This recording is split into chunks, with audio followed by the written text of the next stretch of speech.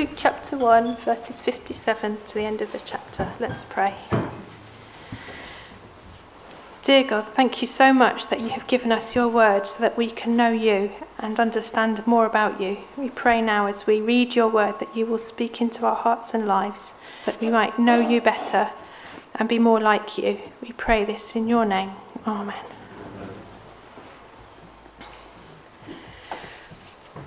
When it was time for Elizabeth to have her baby, she gave birth to a son. Her neighbours and relatives heard that the Lord had shown her great mercy, and they shared her joy. On the 8th day they came to circumcise the child, and they were going to name him after his father Zechariah. But his mother spoke up and said, "No, he's to be called John." They said to her, "There is no one among your relatives who has that name." Then they made signs to his father to find out what he would like to name the child. He asked for a writing tablet, and to everyone's astonishment he wrote, "His name is John." Immediately his mouth was opened and his tongue set free, and he began to speak, praising God. All the neighbours were filled with awe, and throughout the hill country of Judea people were talking about all these things. Everyone who heard this wondered about it, asking, "What then is this child going to be?" For the Lord's hand was with him. His father Zechariah was filled with the Holy Spirit and prophesied, "Praise be to the Lord, the God of Israel, because he has come to his people and redeemed them. He has raised up a horn of salvation for us in the house of his servant David, as he has said through his holy prophets of long ago. Salvation from our enemies and from the hand of all who hate us, to show mercy to our ancestors and to remember his holy covenant, the oath he swore to our father Abraham, to rescue us from the hand of our enemies and to enable us to serve him without fear, in holiness and righteousness before him all our days. And you, my child, will be called a prophet of the Most High, for you will go on before the Lord to prepare the way for him, to give his people the knowledge of salvation through the forgiveness of their sins, because the tender mercy of our God, by which the rising sun will come to us from heaven, to shine on those living in darkness and in the shadow of death, to guide our feet into the path of peace." And the child grew and became strong in spirit, and he lived in the wilderness until he appeared publicly to Israel. This is the word of the Lord. Thanks be to God. Good morning, everyone. Good morning. Please keep your Bible open at Luke chapter 1.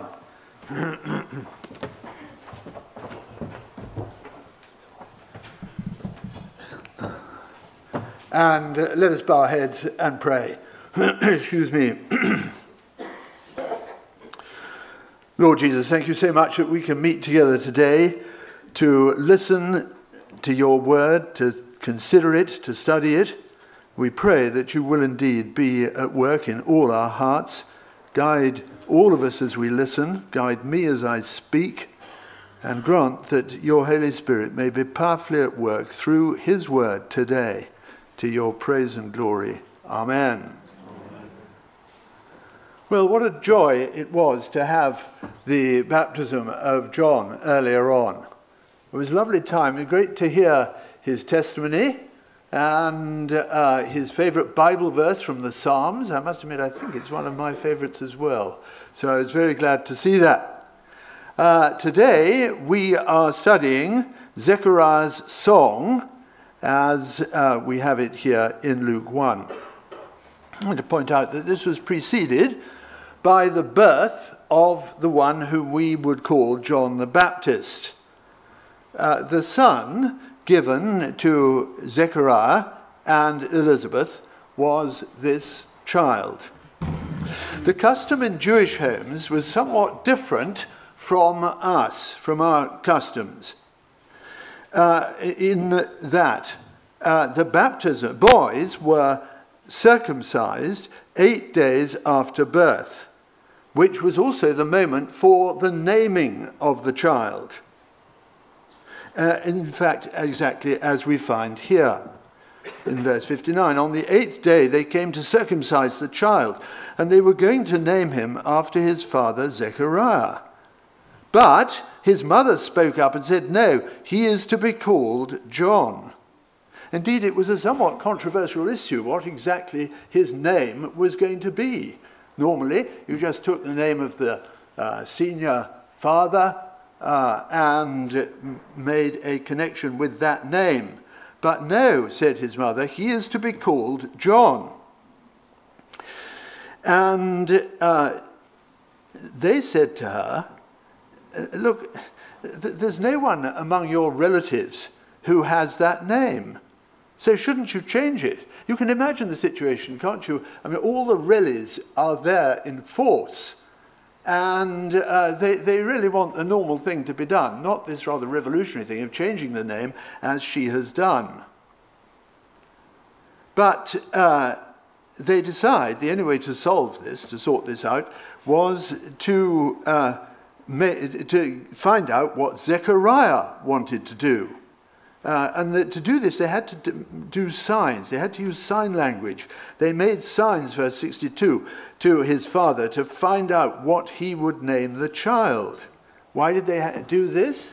They did this because when Zechariah was on duty in the temple, and he and Elizabeth were longing for a child, but were well past it, the angel Gabriel appeared to Zechariah, and said, I am Gabriel, I stand in the presence of God. And he gave him the promise that they would bear a child. But Gabriel couldn't believe it. It was just too much. So, I am Gabriel, said Gabriel to him at this point. I stand in the presence of God, and I have been sent to speak to you and to tell you this good news. But now you will be silent and unable to speak until the day this happens, because you did not believe my words. This amazing message, personal message from the angel Gabriel. He ought to have accepted it quite simply and straightforwardly. But no, you did not believe my words, and as a result, he can't speak. We might say Zechariah has been muted, and he couldn't speak to the other people there. He had to make signs to them. So the only way for him to do this, the question of the name of the child, was for Zechariah to write it down. So he asks for the iPad. I'm sorry, not the iPad. It says in verse 63, he asked for the writing tablet. It's not that far off, is it, a writing tablet? Anyway, he asked for the writing tablet, and on it he wrote, his name is John. And immediately his mouth was opened, and he could speak. And his tongue was set free. And what was the first thing he did when he was allowed to speak? The first thing he did was to praise the Lord. He began to speak praising God. The first thing he said was praise. There's lots about the Lord in this prayer, in this song.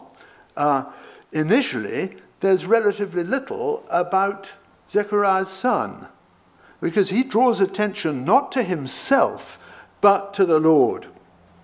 Zechariah speaks like a prophet because he is filled with the Spirit, verse 68. Praise be to the Lord, the God of Israel, because he has come to his people and redeemed them. And we're going to take the song in two sections. The message of God's power, 68-75, and the ministry of God's servant, 76-79. So first of all then, the message of God's power. This was indeed a highly significant moment. Essentially, he is saying that the Lord is intervening. He's intervened in our lives, that's Elizabeth and Zechariah, and he's intervening in the lives of his people. He is working in power, the message of God's power. 68 said, Praise be to the Lord, the God of Israel, because he has come to his people and redeemed them. The older version, if you remember that, and it used to also be in the prayer book, was, for he, that is God, has visited and redeemed his people. I rather like that. I mean, come is okay. That's what's happened. He's come to his people. That's fine. But visited is just a little more vivid, isn't it? Particularly at this sort of time of year, you know, when you've been planning all those visits and trying to fit them in, trying to get people to agree to come and see you when you want them to come and see you and not when you don't want them to come and see you. It's very difficult planning Christmas. But anyway, it's the perfect moment for the Lord to break into the lives of the people of Israel.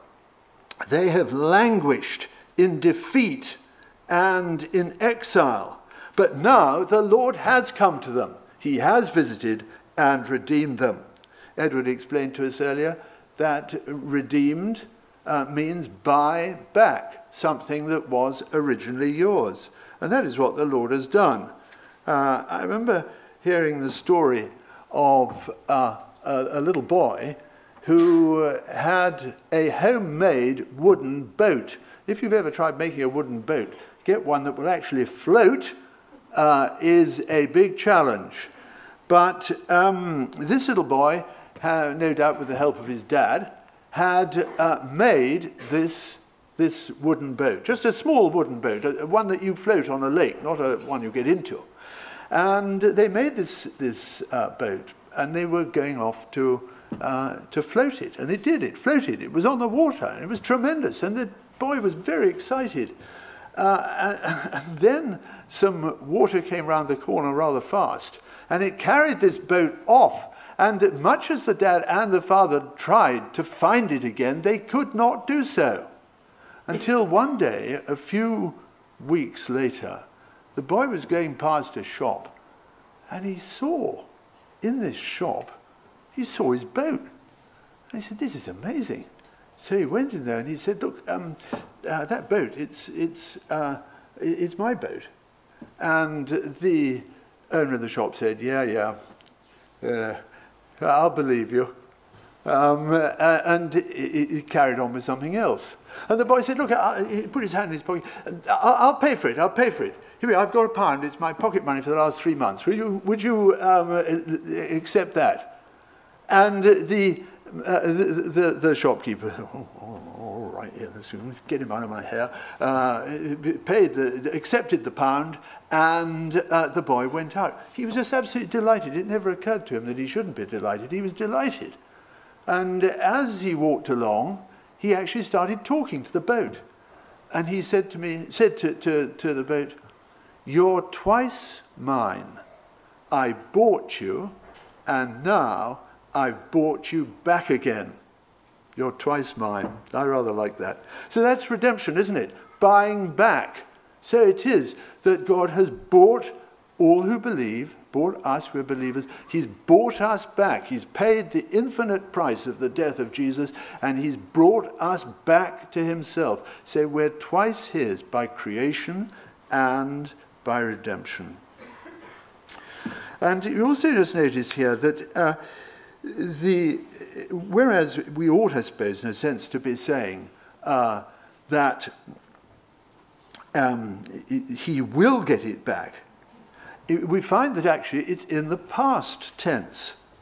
Going back to the salvation of Israel, praise be to the Lord, the God of Israel, because he has come to his people and redeemed them. Now, why is he speaking there why is Zechariah speaking in the past tense? He has come back. He has come to his people and redeemed them. When actually he's saying this, he's talking about it, but it hasn't quite happened yet. The point is that it is so certain that the prophets, when they speak of this sort of situation, which is absolutely certain, then they speak in the past tense. Although the event is future, he speaks about it as in the past. It is a day of salvation. That is what is happening.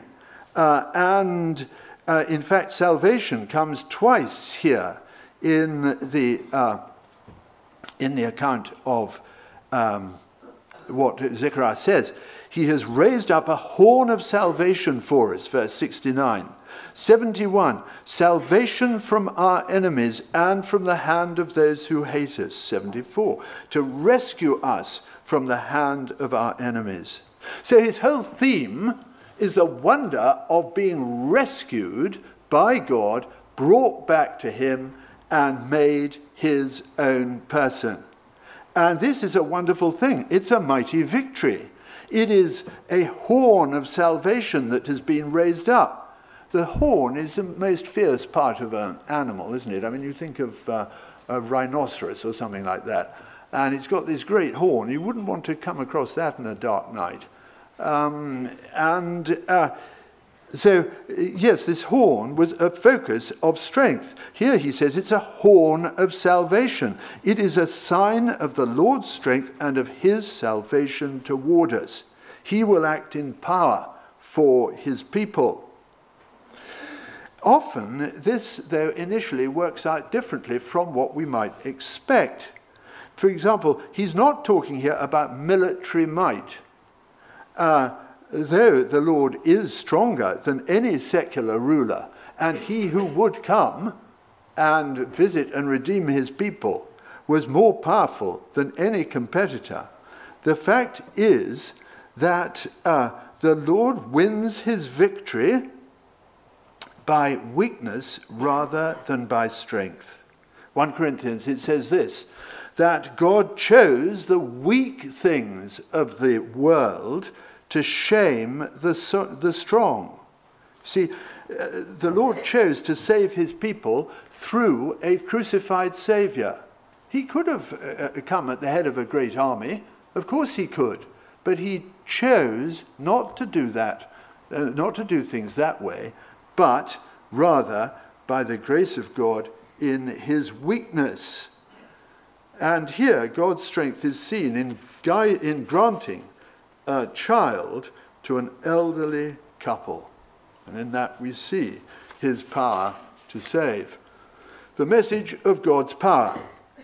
Second, the ministry of his servant. This is verses 76 to 79. Now, verse 76 is a prophecy about John. He's going to be a prophet too. And so Zechariah says, turning to his child, and you, my child, will be called a prophet of the Most High, for you will go on before the Lord to prepare the way before him.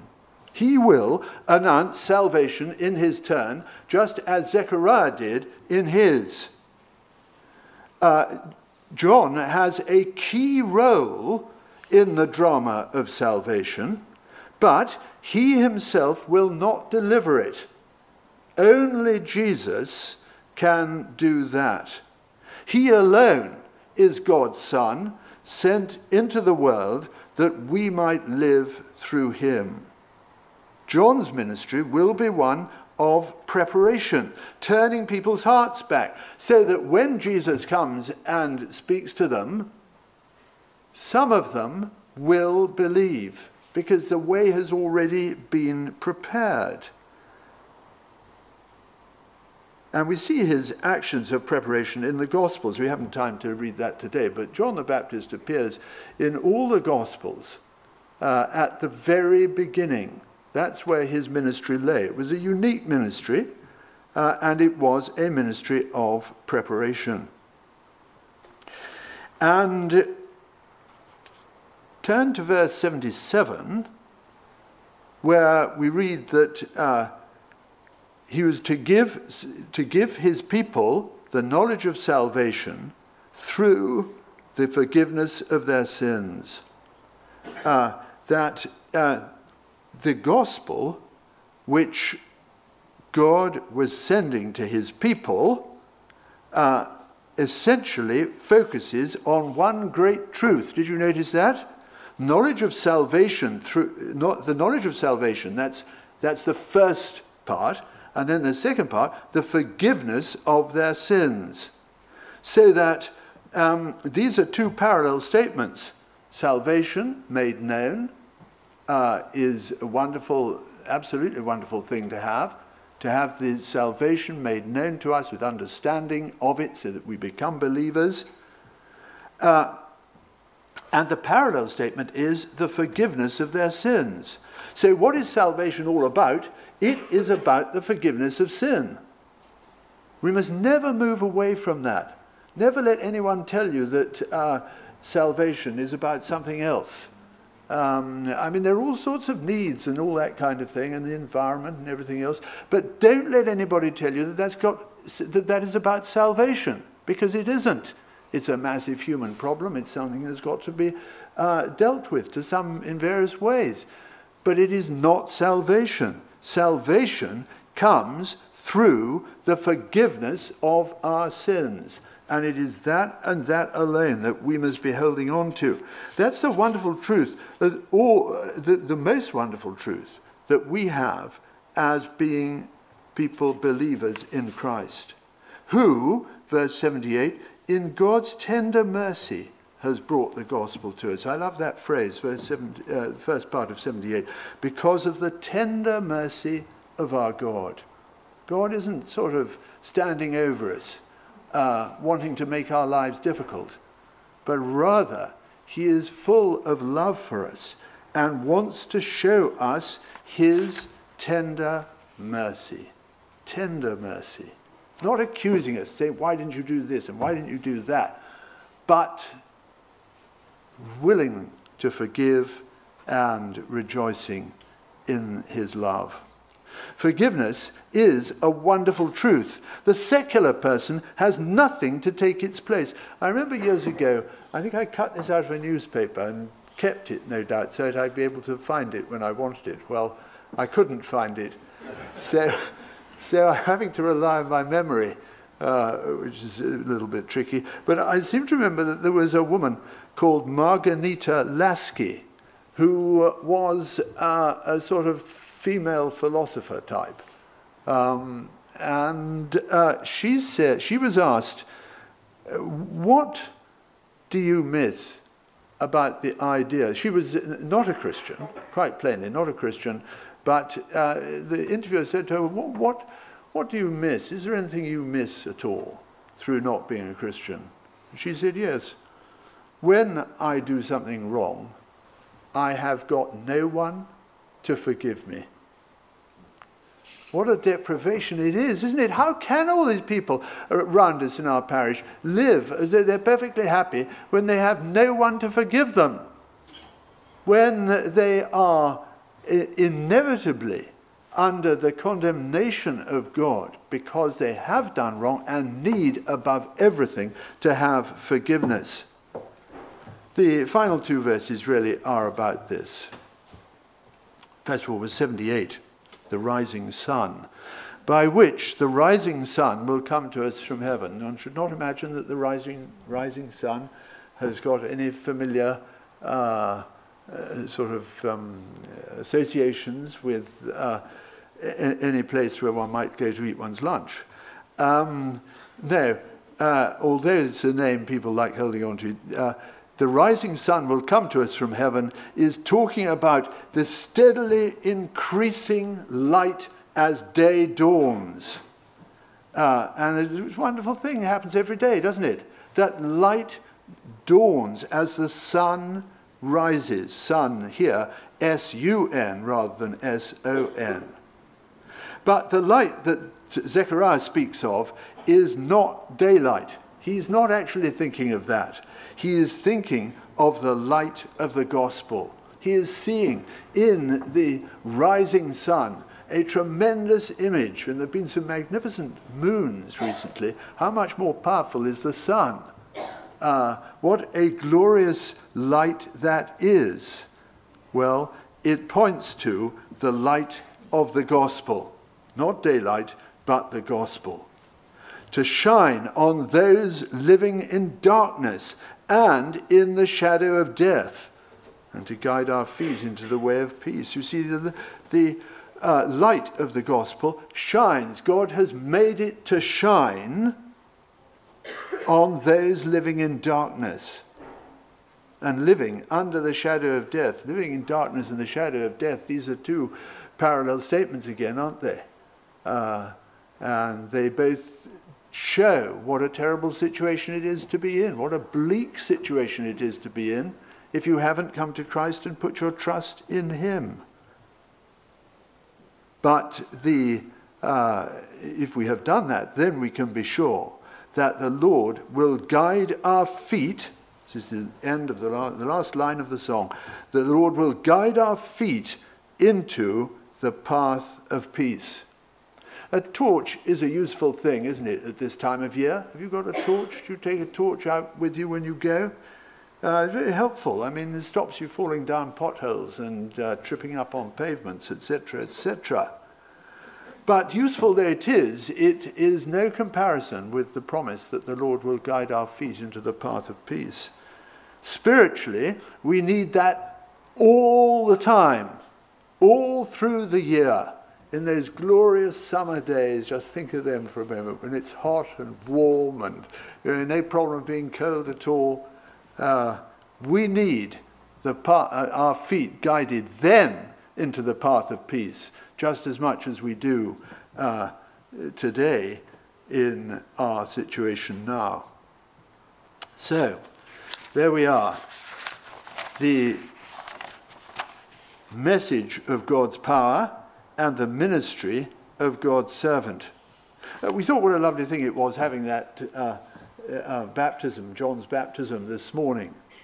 Well, if we really commit ourselves to living for the Lord, as Zechariah might have encouraged us to do, if we really embrace the message of God's power and the ministry of God's servant, then there may well be many more, I'd say there will be more people standing here and going out there to the baptismal pool. There will be more people doing that on the Sundays of 2003. What a glorious thing that is to look forward to. 2023, what a wonderful thing that is for us to look forward to. Let us bow our heads and pray.